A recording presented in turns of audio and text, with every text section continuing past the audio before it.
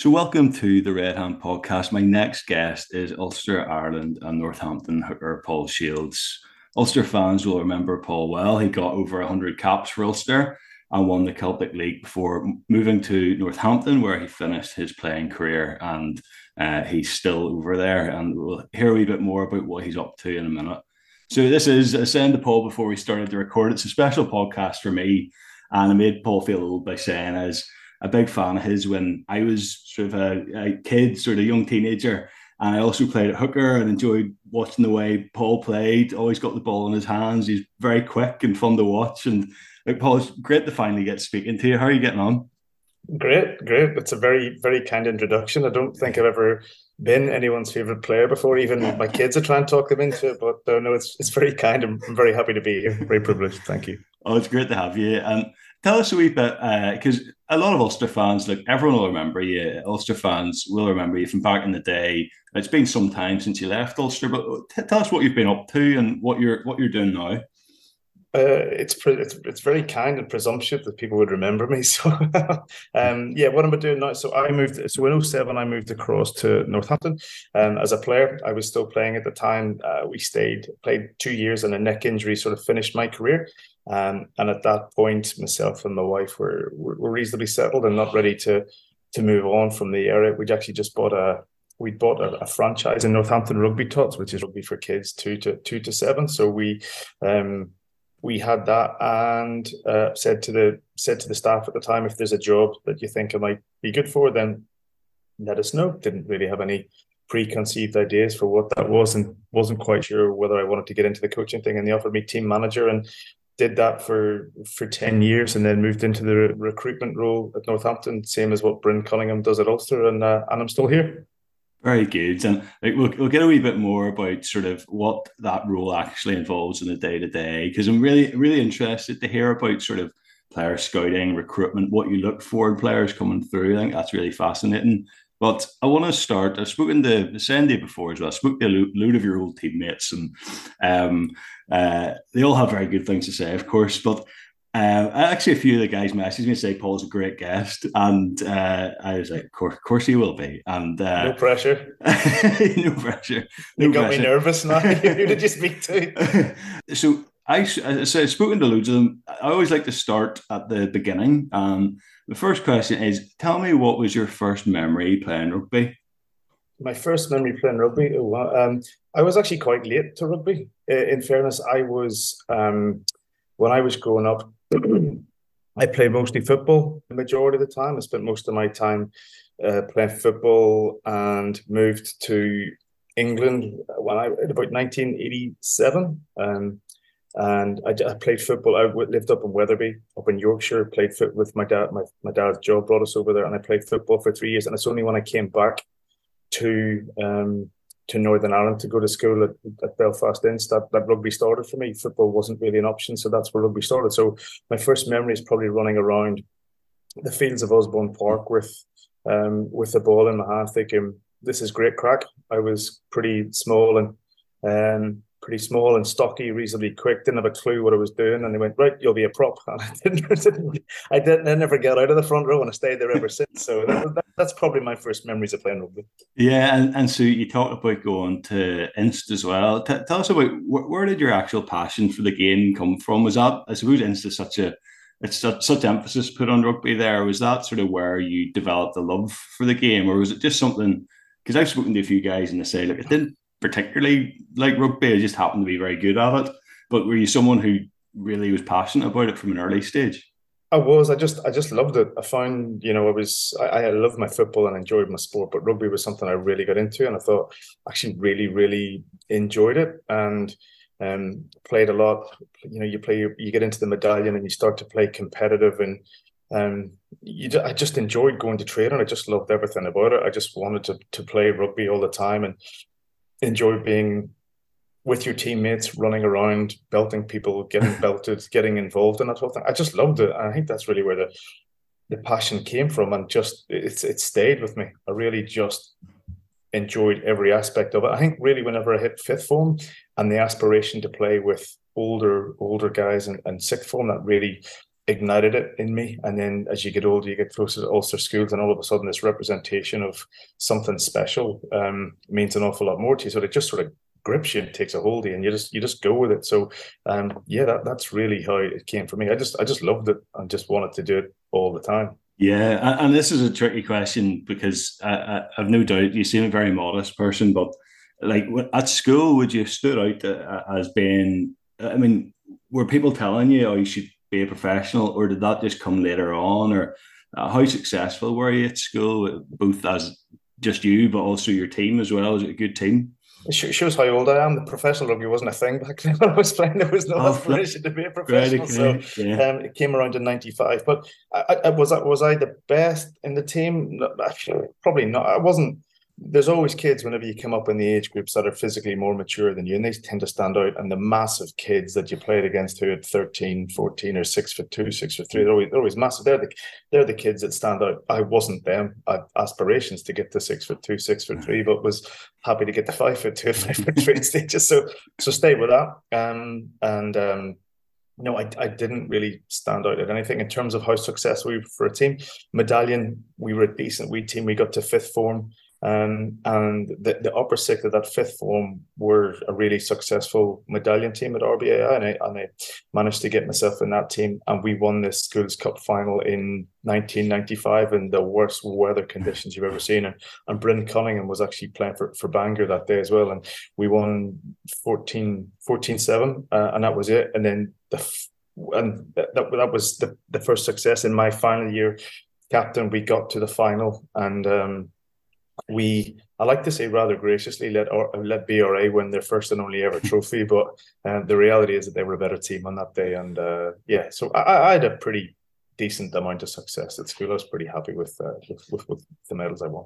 Yeah, no, it's Inns have a sort of rich history of rugby, and I suspected that you would have won a Schools Cup or two or Medallion Shield or two in your time. So, so you're obviously did well enough. Again, you're being very modest there, but you reached sort of Ulster representative level and then went on from there. Tell us about that process of joining Ulster, getting into that squads. I mean, what was the process and what was that like back then?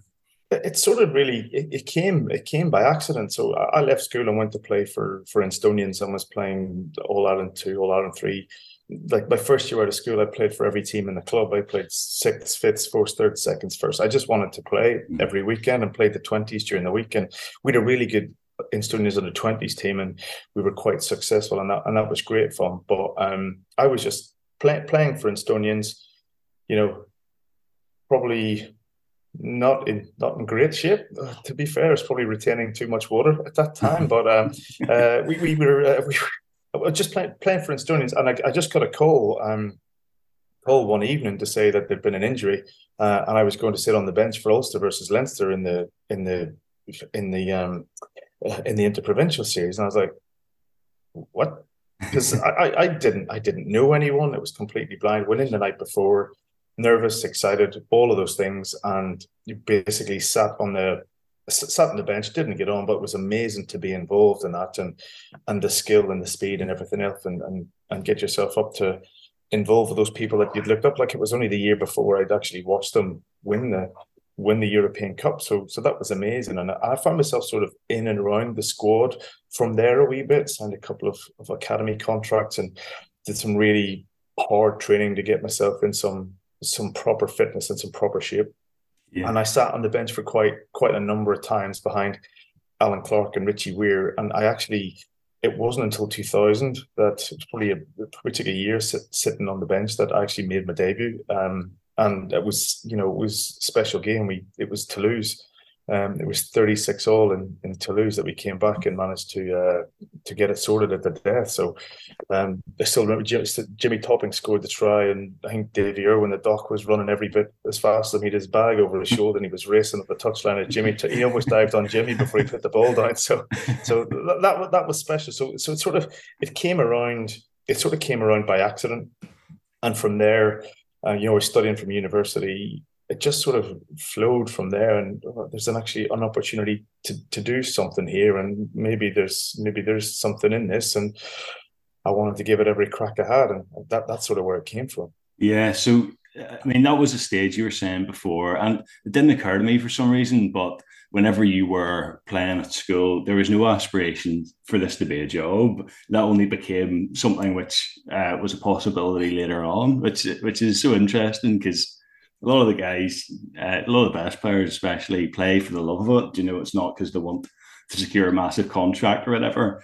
Um, but whenever you came into that squad, so you're competing with the likes of it's Alan Clark, Richie Ware, and then later on would it have been Matt Sexton? Am I right in saying that? Or Yeah, yeah, Matty came along later on. So when I first came in, it was Clarkey and it was Richie. They were the first guys in, and then uh, um, Clarkey was coming to the end of his career, but he was a real good example to me in terms of how to apply yourself and how to get yourself fit, and work on your course. Because Clarkey wasn't a big man, but his set piece stuff was really very good.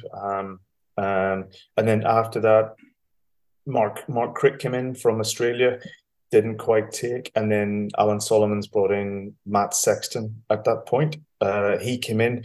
Nigel Brady was there or thereabouts as well. He was just coming into the scene, and then Matt left, and whenever Alan Solomons left, Rat went back to New Zealand, and it was Rory that came in after that. So yeah. yeah, there wasn't loads of guys at that time, but there was enough quality in there. Yeah, so I was going to ask you. I mean, in terms of the atmosphere generally, it was a different time where, and it sounds like it was a bit of a baptism of fire. Whenever you went into that squad, I suppose there's rugby, from what I gather, is a bit more old school. And in terms of the how competitive it was, tell us a wee bit more about the atmosphere. Was it competitive? Was there anyone? You mentioned there, Alan Clark. Anyone in the squad who went out of their way to actually put their arm around you, welcome you into the squad? Oh yeah, listen, they were amazing to me, and guys like Tony McWhirter was really really very good with me, and probably having a shared passion for Man United really helped. But there was no egos in the squad. Everyone looked after me. I've still got these guys I'm still really close with now, and people like David Humphreys, who I looked up to enormously, is a really good pal of mine. So yeah, I saw the evolution of that squad whenever it started and it won the European Cup, and the next season struggled in Europe. That was a one of a kind season. What those guys achieved was absolutely amazing. So it was great to be a part of. And I saw the evolution of the squad the next couple of years. The guy came in like then Spencer Bromley and Riaz Fredericks and guys like that. So I just loved being a part of it and loved going training and sort of getting your head around the concept of this is what you do for a living. It was just amazing. I just loved being there. I loved going to work. I loved spending time with the boys.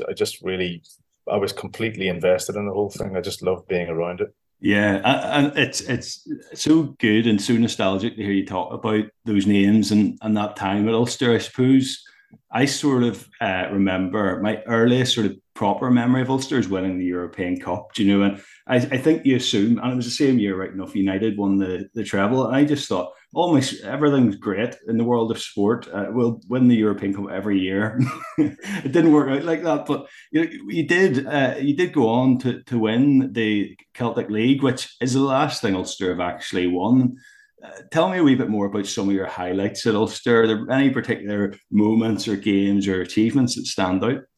I think the big thing from playing is that we won two things. We won the Celtic Cup in 2003 in Edinburgh, and we won the Celtic League in 2005. So we had some great performances to win that year in a seriously competitive league, and to go to the Ospreys on the last game and win to guarantee the title was a great achievement. But I guess the things that stick out for me the most were was going to Munster and winning, which nobody did, and the year. But you don't need me to tell you that those European nights back in the early 2000s they were unbelievably special to be part of those nights. And you knew that whenever the opposition drove in, like Donnacha O'Callaghan used to say, they get off the bus and just a life was sucked out of them. Like the weather was fine, but at Ravenhill on a Friday night, someone just switched the bad weather on, and it came, and it just took the energy out of the legs, and we were buoyed by it, and it really gave the crowd something to get behind, and it became an event. People came to watch Ulster on a Friday night, and amazing games against we beat Stade Francais a few times with all of their superstars that we have. And, we beat I remember we beat Wasps in early 2000s with, Lawrence Dallaglio and Kenny Logan and Simon Shaw and all of those guys playing, and we give them an absolute tonkin at Ravenhill. And those nights were brilliant, and I think that everyone loved them. The supporters, the players, everyone just loved playing those games, and we knew that we were a real hard team to play against in Europe. You're really up against it whenever you've been against us. Nobody looked forward to coming to play us. Yeah, no, I love that. I absolutely love it. I do remember going to those games, and fairly miserable nights to do in terms of weather, but a real hostile environment, which is just great. I absolutely love that. You create this cauldron of noise and a sort of a different atmosphere to what there is now. I suppose it was a lot of sort of I don't know, just a different vibe at games. I think it's become a lot more sort of family friendly, which has its own benefits, but just different, and loved going. Absolutely loved going. Highlight of my week back in the day. Tell us a bit more about the Ulster squad, some of the big characters, and some of your who you sort of good mates with in that squad. There's so I guess there's guys that I knew the whole way through the school system and came in afterwards, like Brinzer and Simon Best has always been a good pal of mine, but he's actually my brother-in-law. We're married to sisters, so we're still really close. Tony McWhorter, Jimmy Topping, John Cunningham, those guys were brilliant with me, but even like the guys I would spend a lot of time with was Dinger, Johnny Bell, and Hump's still a really good pal of mine. But I suppose Paddy Wallace is probably a really, really good pal of mine. We've always been very close. He's actually my wife's cousin. It all sounds very close, doesn't it? But that could be a bit northern. And I've no doubt that I've upset someone that I haven't mentioned their name. But those are the guys that we spent a lot of time with, and the characters in the squad. We had Fitzy, and who was brilliant, and sometimes without meaning to be. You remember we were playing Stade Francais and we were all getting revved up to the game, and it is actually said they're going to come at us like wailing banshees, and we're just like, what's a wailing banshee? What's that? And it was swirling dervish. What are these things? What are they? We're trying to get motivated to go out. But Wardy was a massive character in the group, and absolutely brilliant. And Blairzo, and as it evolved and got older, then you've got your Neil Best, your Roger Wilsons, your Andy Maxwell's, and Scotty Young, and Stevie Ferris's, and Rory and Isaac Boss, and the names go like Ulster is just full of characters. Like I still laugh with Dinger. We talk about aspirations to be professional rugby players, and that wasn't there. But Dinger was playing for, I think it was a combined Ireland side played the Springboks in 1995. They played a game, and I was only young at the time, and they played a game at Ravenhill, and at those days you only went to see the interprovincials. Maybe they played the Saltires, or it was a touring team or something. But anyways, Dinger was. So I've seen Mark Andrews and Francois Pienaar and Cobus Wiese. I'm getting all of their autographs, and I'm standing with the autograph book out, and I'm looking away, and then someone takes it out of my hand and signs it and hands it back to me, and it's Dinger. And I was like, thanks. But I didn't. He was a player at the time, but it's only after, I think, I still have the autograph book, and I keep showing it to him every once in a while. I don't know who laughs more. Is he laughing at me, or am I laughing at him? So we still chuckle at that. So good, and he's back now at Ulster, of course. So it's the band's getting back together slowly but surely. So in terms of, we'll talk maybe about your connection to Ulster and that ongoing connection a wee bit more. But in terms of Ireland, like I'll confess, I hadn't realised you actually had Ireland caps as well. Because but tell us a bit more about getting those caps and what an achievement that must be. It must have been some experience. Yeah, it was. I'd never played any Ireland stuff as I was coming through the school system. I'd never made Ireland schools. I'd never made Ireland 20s. I didn't do that. There were guys, Ireland 19. There were guys who were better than me. There was, Jerry Flannery was my age, and Dave Blaney was my age, and Peter Smith, who was a year above me, was a fantastic hooker from St Mary's. So I never played, and I was just keeping my head down playing for Ulster, and got one of the most special days of my career was whenever I actually played an Ireland A game against Wales A at Musgrave Park, because it was actually putting the Ireland jersey on and running out in the pitch. And it's like once I've run out, you can't take it off me. I've actually I've played, and I was in and around the Ireland stuff, and I'd never really got in, and I was called in late um, to sit on the bench against Romania in a World Cup qualifier. I never got on a pitch, but it was special to be there. Yeah. I was then called up to go on a tournament. Now in those days, there wasn't as much rugby, so I was called up pretty much off the back of playing in the All Ireland League and my form in the AIL. And we went and toured Australia, Tonga, and Samoa, which was an unbelievable place to unbelievable place to go and play rugby. Australia was amazing. That's Wendell Sealer and Lottie Takiri made their debut that day. We were like chasing shadows with those two, but never got on the pitch. And then we went to Tonga, which was just a different level of place altogether. It was really fascinating and to be there.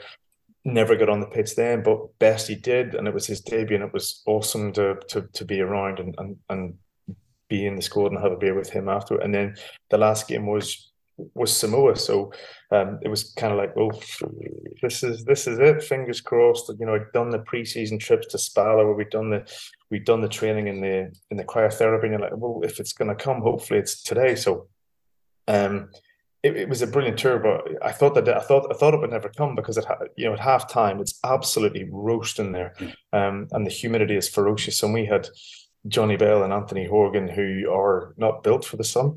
So they're losing quite a lot of water over the course of the day. And we were in the changing room at halftime and getting the fluids in for the lads. And Guy used to be shirted over shoes. He threw me my spare shirt. So I just picked this shirt off the peg and just launched it at him, because there was a group of people in front of him and he had his hand. I was going to throw it at the top of him. I launched it, and as it happened in slow motion, I launched it and looked up, and there was a fan going on the ceiling. So it lit, and it hit the fan, and just the noise of this shirt just got chopped up and spat out the other side. And I sort of looked at it. What's just happened? And Eddie O'Sullivan jumped a mile in the air. Keith Wood screamed at me, and I just went, I've blown it. I can't believe I've blown it without actually. I've just thrown a shirt that's been chopped up in the air, and that's the Ireland career over. And I'm walking out at halftime dejected, going, I actually can't believe that's just happened. And I've got my head down and going, I actually have no idea. Anyway, Woody came over and said, "Listen, I'm sorry, but you really frightened me, and I had to save a bit of face by shouting at someone." And I got on the pitch, and it was a really, really proud moment for me. I got on the pitch. I was absolutely delighted. Got my cap, and to be fair, Woody was amazing, because I wanted to swap shirts after the game, and none of the Samoan guys were really up for doing it. But guys were amazing. Ronan O'Gara gave me his shirt and said, "Here, keep your own. Go and swap mine." Which I tried to do, but none of the Samoan guys wanted to swap. And Woody and Trevor Leota was the opposite hooker, and Woody knew Trevor quite well. So Woody actually went and said to Trevor, "Listen, it's this lad's debut. Would you do him a turn?" And to be fair, Trevor went and drove back to his village, got the shirt, came back, presented it to me, and it was magic. It was really, really, really special. That's class. Legendary hookers there. Trevor Leota, I remember being an absolute force to be reckoned with, absolute madman as well. And of course, I was saying to you before, Keith Wood, and another big hero, for anyone like yourselves who plays in the front row, looks up to him. Absolutely. Listen, nobody ever chose to play hooker.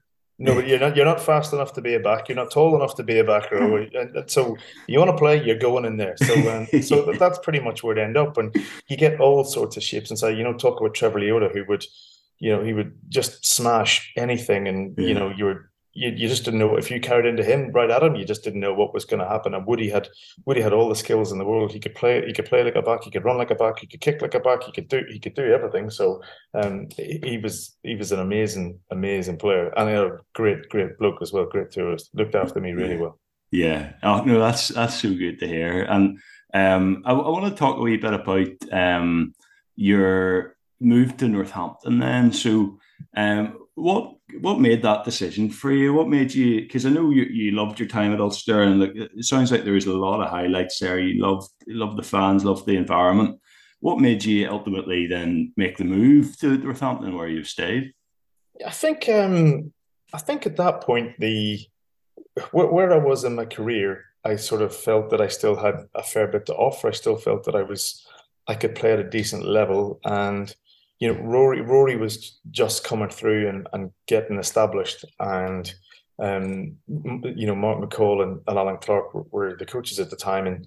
And Rory was the player with the shirt in his hand, and it was his to lose. And I just sort of felt that, rightly or wrongly, that no matter how Rory played, he was always going to get the shirt, and that's fine, no issue with that. But it didn't work for me, and that's not how I really wanted to be defined as a player. And I still felt that I had more to give. So I nearly left a season before. I nearly, had a conversation with Leicester the season before that didn't go anywhere, and in hindsight, it probably really didn't, because life's been amazing for me since I moved to Northampton. So I get into that last year. I had a chat with Mark McCall. He was just like, "Listen, we're going to bring someone else through," and I was like, "Oh, okay, no problem at all," and fully respect that. And to be fair, if he hadn't have thought, I was certainly thinking it anyway, and if he hadn't have said it, it might have been something that happened. So I just didn't want my career to peter out into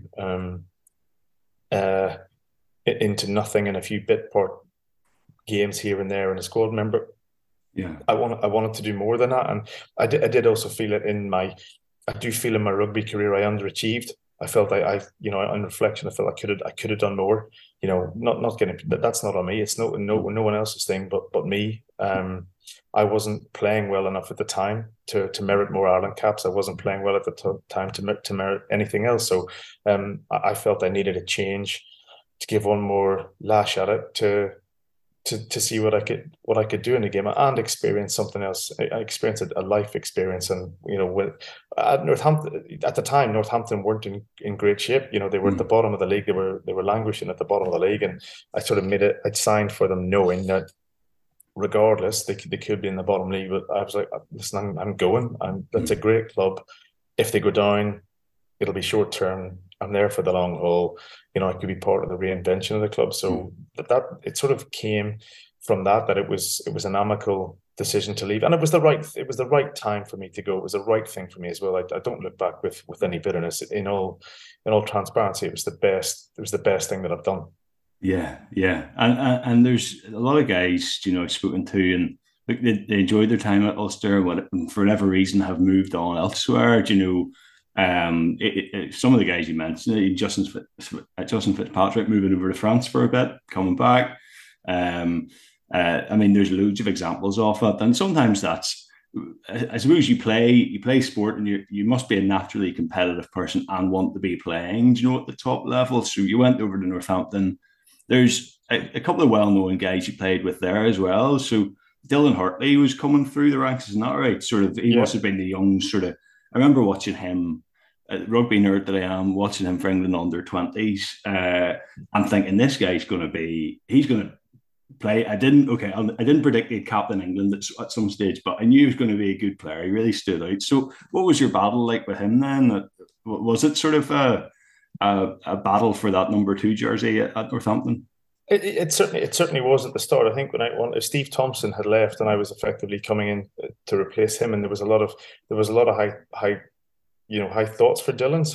So I came in, and Dylan probably didn't have a clue who I was, if he's being completely honest with himself. But I came in with a different set of eyes, and I was bringing something completely different than what Steve Thompson was bringing. And we had a real battle at the start. And at the start of the season, I got the jersey. I played the first number of games, and Dylan got it back, and we back and forth. And then Dylan sort of realized the penny dropped with him, that if he wanted to have aspirations and kick on, that's what he had to do. So I like to think that sort of backhanded, I helped these guys, because I was the starting hooker before Rory got in and made his Ulster debut, and he went on to play for Ireland last year. And then I was a starting hooker for Dylan, and then he got my jersey, and then he's gone on to play for England. And both of them, Rory over 100 caps, Lions tours, and Dylan nearly 100 caps. I like to think that I was the catalyst projected them to go on and achieve great things. So maybe, or they just thought, who is this grey-haired guy in our way? Can we just get on with it? He's just blocking the path, stop me being successful. So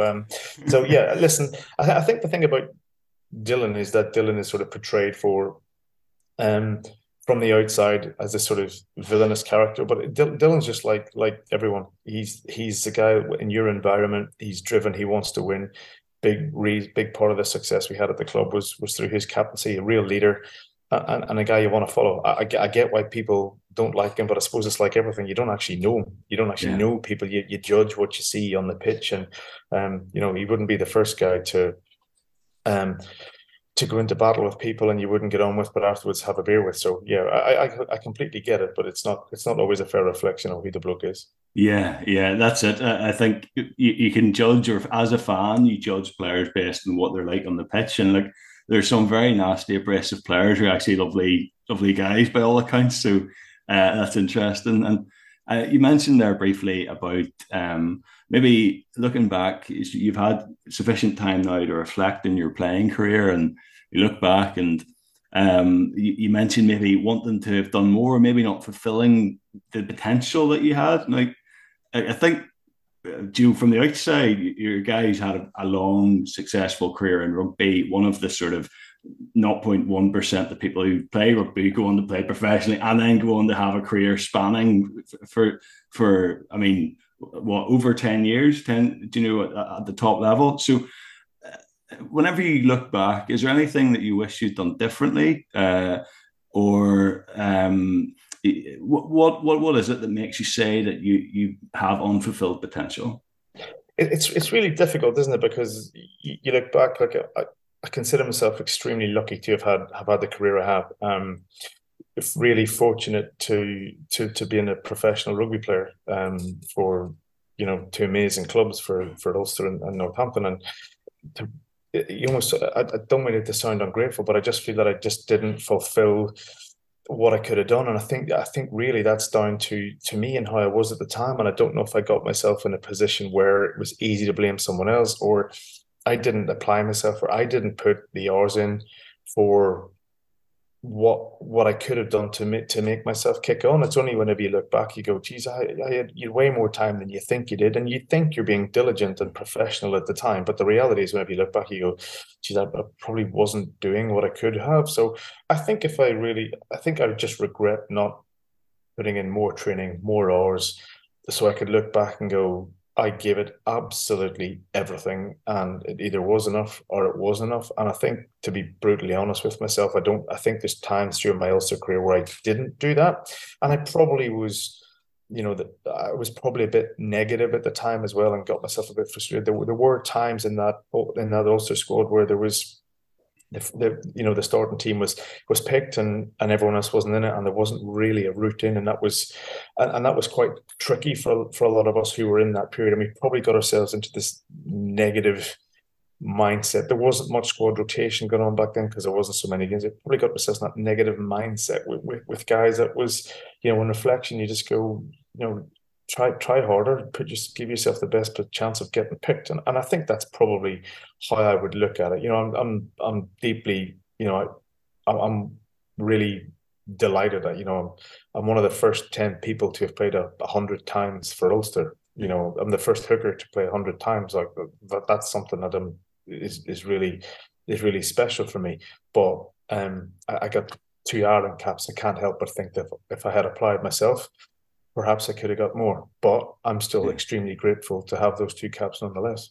Yeah, no, absolutely. And it's really interesting to hear you say that and be so honest about that, but because there will be guys who'll, you hear on different podcasts and stuff, and they'll say, oh, it was such and such a reason, or this person held me back, or this coach didn't pick me, or whatever. But like, to hear you just say, I wish I'd done more, despite the fact you had a great career, but there's always that extra that you can put in. And I suppose in your role, it's great for young guys coming through. You're able to. The Red Hand is proudly partnered with Shredded Juice Bar, a fantastic local business based on Belfast's bustling Lisburn Road. Shredded Juice Bar stocks a range of fresh, healthy, wholesome and delicious foods and drinks. Fresh juices, smoothies, acai bowls, protein pots, overnight oats, protein balls, salads and wraps. You can tailor our menu to your needs. Everything is served just the way you like it. We're all about feel-good food. Come and give us a try. We know you'll love it. We're open 7 days a week. That's Shredded Juice Bar on the Lisburn Road in Belfast. We look forward to seeing you soon.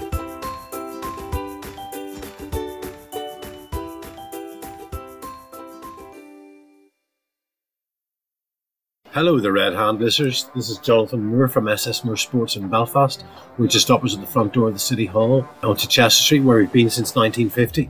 We again, like most other years, carry a full range of the Ulster Rugby product. We do hoodies, tees, polos, jackets, gilets, scarves, hats, luggage. We do adults and kids, and that can be either seen in store or online at ssmsports.co.uk. Hope to see you guys soon, and don't forget, shop local. To chat to them and say, look, yeah, you have potential. You need to work at it. Work, and that's something I'll talk about in a second. What are the key traits you're looking for in young guys? And that must be right up there. But very quickly, then, I suppose for one of the things I meant to ask you was, like, for young guys listening to this, and there's a lot of young rugby players listening to this. What's your rugby philosophy? I remember you being sort of a ball in hand, sort of dynamic, modern type of hooker. Would that be fair to say? Or how would you say? What would you say is your sort of rugby philosophy when you were playing? I think whenever I played, I wanted to get the ball in my hand. I felt that I could do stuff whenever I had the ball in my hand. I felt I had skills. I could pass off my hand. I could try things. I had an eye for the try. I had an eye for the try line, and I just enjoyed playing and absolutely knackered myself in terms of running around. My philosophy now is that I think that rugby is at a real, it's at a real turning point. There's lots of people looking at rugby now going, is it safe? And in England, we've lost the two clubs in Worcester, and football's not rugby. We need supporters in the place. We need bums on seats, and we want people watching it. And for that, I think that we need to provide something that people want to come and see. A duty to play the game the way the game is supposed to be played. People want to be entertained. You need to provide them with something that come. I want to be there. I want to watch them play. I wish I was there that day, or I was there the day that Saints did this or Ulster did that. And I think there's a real responsibility to play the game the way the game is supposed to be played, and make people want to come back into the stadiums. And it's cliche, but rugby is a sport for all sizes. But everyone can play. Everyone can play it. So you've got to enjoy it, and you've really, from the young, just to enjoy what you do. And as you get older, are you taking every opportunity to get better? Are you taking every chance to make yourself better? Can you look yourself in the mirror when I took my chance to get better today, that little 0.5% that I could have done?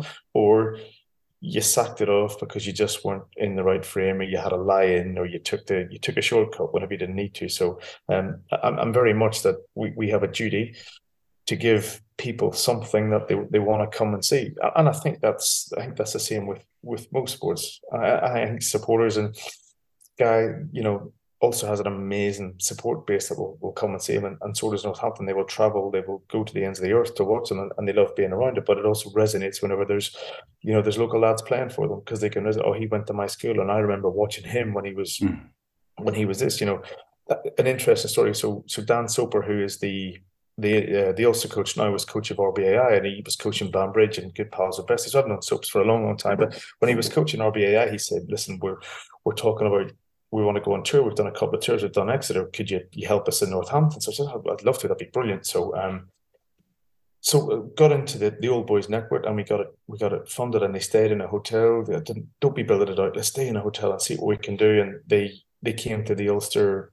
Ulster played what do you call them? Ulster played. No, it wasn't Ulster. Geez, it was because David Humphreys was coach of Gloucester. So Saints played Gloucester on the Friday.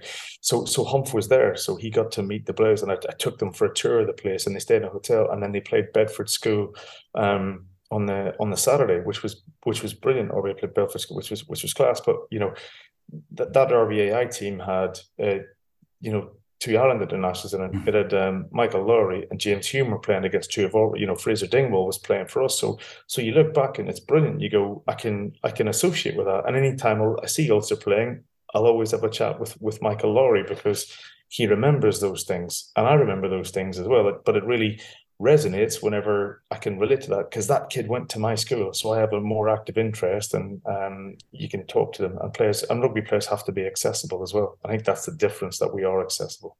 Yes, absolutely. No, that's a huge thing, and part of what I'm doing, I suppose, is trying to speak to guys and see sort of the stories behind the players, and chat to guys.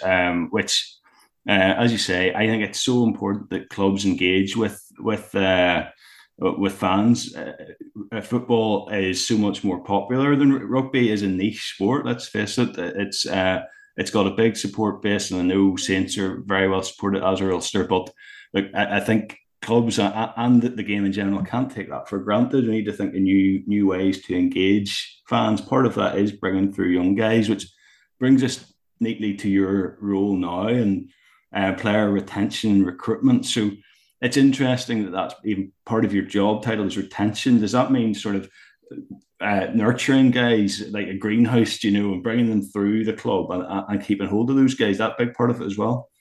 Yeah, absolutely. Yeah, we see ourselves as a development club rather than a recruitment club. So just to clarify, what I mean by that is that we want guys representing our club who are from the region, who we have nurtured since they were 14, 15, the whole way up, because it means something to them and it means something to us. Now, we want to develop our own players, and we work hard, and we have a real great philosophy. We have a great academy and pathway system, and guys putting an awful lot of work out in the satellite centres, working and developing the coaches and developing the players to play the same. And it's a massive amount of investment. Some brilliant people working to get those guys through. Now, our percentage of homegrown players is the highest in the Premiership, but not only that, we want to produce good players. And I'll put our record up against anyone in England for this current coaching group that we have that's provided players that are playing international rugby. So, we have only recently we had Alex Coles and David Ribbons who made their debut, and then not long before, we've had Tommy Freeman and George Furbank, but then even Rory Hutchinson playing for Scotland, and even Andrew Kellaway, who came and spent a season with us, left Australia, came play the season. We actually went back and played for the Wallabies. So we really stand by that's what we want to do. We want to produce our own players. Now, you can't always get that. So as a club, we identify as English. So you're looking for young English and high potential is really what you're after, but you can't always find that. And then you go out to the market and you see what's available and see who's the right fit. And you bring in we've had some amazing players over the years. We've had, George North and Louis Pickamo to name a couple. And we got some guys like James Ram, who slid under the radar, he's been in the Wallaby squad, but he's English qualified, who's been brilliant for us. And Lucan Salakai Lotto, the Wallaby lock has come players. And I think what's brilliant at that as well is that he's still only 26. He's not 32 and coming to the end and just going like come for the paycheck. He still wants to play and compete. So we have a really clear philosophy for who we want to bring in. Yeah, I'm so fascinated by this part of your role as well. I love the fact that it's the emphasis is on bringing young guys through, because I think the temptation for clubs will be to bring through a load of big names, guys coming to the end of their career or whatever, and get them through a couple of just next season, get us through next season, a couple of big experienced players. But like long term, you need those young guys coming through, as you say. Ulster, in fairness, done that pretty well. Guys like Mike Lowry, James Hume are good examples of that. But in terms of what actually involves, do you sit and watch reams of tape? I suppose it's not like you hear about scouting networks in football. Probably the resources aren't there in the same way in rugby. How do you find out about these guys? Do you send guys out? Or do you have to travel a lot and go and watch people? Or I don't travel. Sorry, for some reason, AC/DC has just come on and sort of playing, and my music's just got to stop it. Sorry.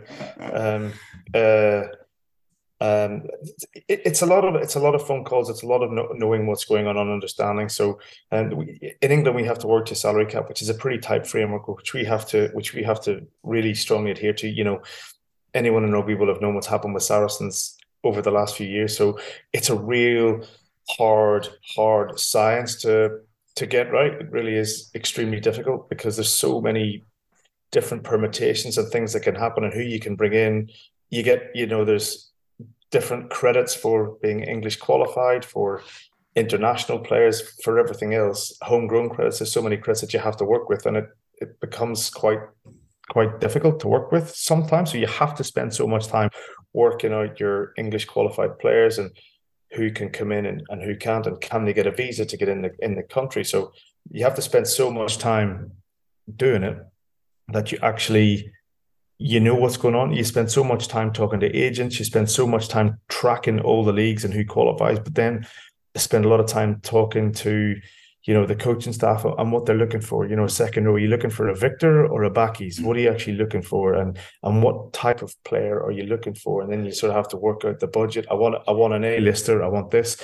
You know, take what Ulster just signed with Stephen Kitcheff, who's an amazing player, wonderful, so one of the top 10 players in the world. So that would have been clearly identified from quite a long time ago. And I imagine they will want him to have the sort of impact that someone like Charles Piatoy had whenever he played then. So you spend lots of time watching players and talking to people that might know them.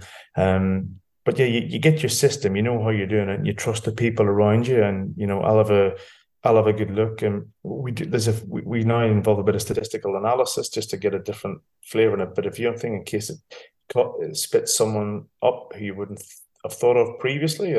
And that really brings a completely different mindset to the whole thing, because it's opened my eyes, because you have to keep evolving, you have to keep developing, because if you stand still, you know, you'll miss out.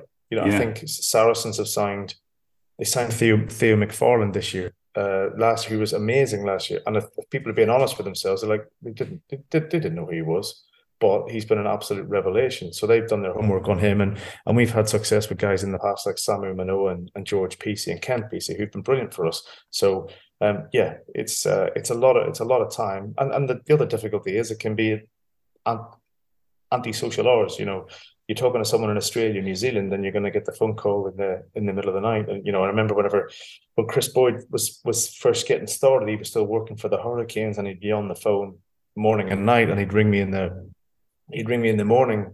He'd speak to him at night, then he'd ring me in the morning and go, well, what's happened? I said, well, nothing. Since I last spoke to you, I went to sleep. So I've achieved absolutely nothing since you last spoke. And he's the new boss, and you're like, I'm really sorry, I haven't done anything. All I've done is get some kip to make sure I'm ready for the day. So, but yeah, it's lots of time invested in all of that, and it's not a one-man band either. You know, the coaches are watching, the analysts are helping out. There's people you trust, and rugby's such a small area. You can speak to people quite quickly. You can find out someone who knows them, and you trust your resource, you trust your network, and you speak to people who are in similar jobs, and you bounce ideas off them. So it's the problem with the job is that it's a really fortunate job, and people think it's glamorous, and it's time where you get a signing done and it's brilliant and everyone gets really excited about it. There's no doubt, but there's other times whenever you lose one and you're like, really quite disappointed because you wanted to deliver for the coaches and you weren't, for whatever reason, the player decided he didn't want to come, and it doesn't happen. But still, it grates on you a wee bit that you didn't actually get that one done. So yeah, and it's all the time. There's always something going on, whether there's a re-signing or there's an injury. So you've picked up 2 knocks because rugby specialist position. Picked up 2 knocks in the front row. Right, we need to go out and find someone else. And then you're ringing around trying to get someone to see who's available and who you might be able to get in. And at the worst time is right, Christmas will be quiet. Nothing happens at Christmas, and then sure enough, someone gets injured, and you're going back into your little black book and onto your spreadsheets to find out who is actually available and go from there. So it happens plenty. And anyone on my position, I'm like, don't get me wrong, I'm really fortunate and really lucky to be in this job. But anyone that's we've all had that scenario. Everyone's been in that position. Yeah.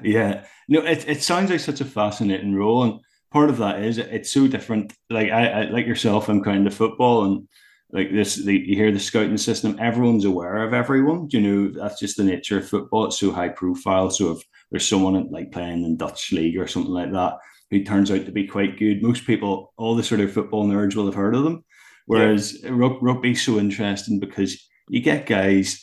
And a load of the guys I've spoken to, the likes of Rob Heron came through, and it was one of those ones where it was his old headmaster bumped into the London Irish coach at the time, and it's like, our hooker's just got injured, we need you. And Rob's old headmaster said, "I've got a guy," and then that's where his career kick-started. And it's wee things like that. But look, I've no doubt it's changed a lot as technology has progressed, and you're looking out for key stats and things like that. And look, in terms of stats, I'm always a wee bit.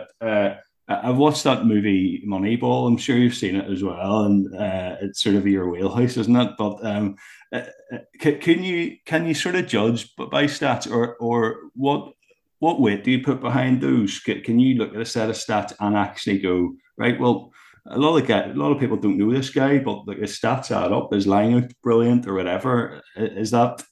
I mean, is there a lot more to it than that? I think stats will paint a certain amount. They'll not tell you everything. You wouldn't need to get a load of statistics to know how good a ball carrier Dwayne Vermeulen is, or that Andre Esterhuizen is probably the best ball carrying 12 in the Premiership. You don't need statistics to tell you that. What it might do is affirm something, or details that you mightn't necessarily look for, like the amount of unforced errors that a player makes, or the amount of turnovers that he actually makes, or his tackling percentage. That whenever you see him miss a few tackles, the stats might cough up a figure that you go, oh, I didn't realize that. But they can also be quite, it can almost paint a bit of a wrong picture sometimes as well, because statistics can say that, oh, he's a really poor defender, and you look at the stats and go, well, if you look at the situation that he's found himself in, it's actually a really difficult tackle to make, and it's not actually there. So I think it'll cough up some people. I wouldn't live or die by it. I think you got to have a feel for the player and watch for the player, and sometimes you're watching for the amount of stuff that he's doing off the ball, or the lines that he's running that don't necessarily cough up in statistics. So it might make me watch someone if statistics then come up and I go, I wasn't expecting him to be there, or I've never heard of that guy playing in the MLR, so I'll go and have a proper look at him. I'd never considered that. The other difficulty that we have is that the eligibility criteria, they have to meet a certain eligibility criteria to get a visa, which also it narrows your search down a fair bit as well. So yeah, I think you can get. I think I would never be dismissive of statistics, because I think you get stuff out of it, but it wouldn't be the first place I would be going to look at a player. Yeah, interesting. And there's such specific parameters that you have to operate within in terms of salary cap, as you're saying, English qualified, and equally coaches like recruitment. People over here, it has to be Irish qualified, or they have to find some sort of relative, whether it be a grandparent or whatever, who's Irish, But just as we sort of finished, whenever I put this up, I put up on social media that you're coming on. A lot of people ask questions, and I don't have time to ask them all. But and as usual, I've forgotten to write down who asked them, but. Ask as many as you want. I'm in no rush. Oh, very good, very good. You're very generous. And one of the things I have here is, who's the best coach that you've worked with? The best coach I've worked with? Yeah. I think in terms of coach, I think there's probably a few that stand out to me. I think Brian McLaughlin is one that stands out to me. I had Brian at Inst, and he was an amazing coach, tremendously detailed, and he's probably was one of the catalysts for my, for trying to push on to do a few bits, and he was always pushing me and championing my cause. I think that whenever I work with under Mark McCall and Alan Clark, I think Smalley has gone on to become a fantastic coach. It was clear then that he had something, he had clear ideas for how he wanted to play the game, and he was young at the time and he was still learning, and he went and did his stint at Cast and then came back to Saracens, and he's had amazing success. So I think he's very easy to say that he was a really, really top coach that I worked with. But I also really enjoyed working with guys like Jim Mallender and Dorian West. Dorian West, in terms of when I worked with him, he wasn't that long finished playing for England and British Lions and having won the World Cup. So just to get knowledge from there, it was really great to work with them. Yeah, that's interesting. Brian McLaughlin keeps coming up, in these conversations. people have massive respect for him. Both guys, coached by him at Inst, but also at Ulster as well. He's massively successful there. So, who's the best player? This is another question from someone sent in on social media. Who's the best player that you've played with? The best player that I've played with? Oh, that's I'm probably going to upset someone by answering this one. I think if I played with guys at international level like Paulie.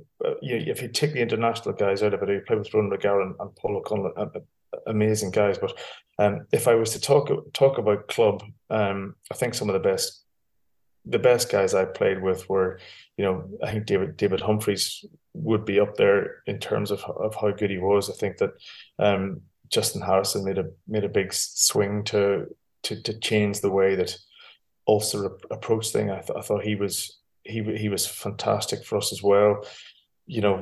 Paddy Wallace has gone on to done some amazing things. Stevie Ferris was just getting started, and what a player he was. I think at Northampton, I was, probably the most talented guy I played with was Carlos Spencer. He could throw bad passes on purpose. He was that skillful. He could do that. But yeah, I would probably say that the likes of Humph, whenever Humph played well for us on a Friday night, it meant that we were going to win. And the couple of years Wardy had, whenever I probably caught the tail end of Wardy's career, when he was playing at his very top, he was massively influential on how we played. Yeah. So interesting. Some huge names there. I'd forgotten about Carlos Spencer there, that he was there, that you overlapped, and he's one of those guys that just makes you love rugby, because he's so skillful and kept things interesting and was passing through his legs before it was cool, that type of thing. So amazing to have played alongside him, I'm sure. And finally, what's your connection to Ulster now? Like, do you come back to Belfast much? Do you keep in touch with, you sort of mentioned it a wee bit earlier, do you keep in touch with some of your old teammates?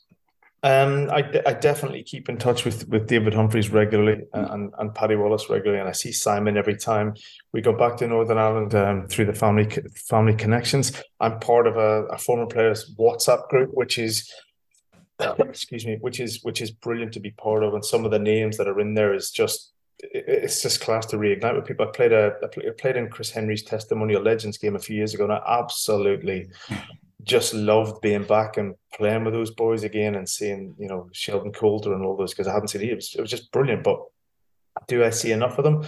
Probably not. I don't get back to Northern Ireland probably long enough to spend enough time not seeing family and seeing my friends outside school to make a real effort. But if I bump into people, I don't rush to get away from them. I'm glad to see them, and any excuse to have a pint and catch up with people. So do I get back to the rugby?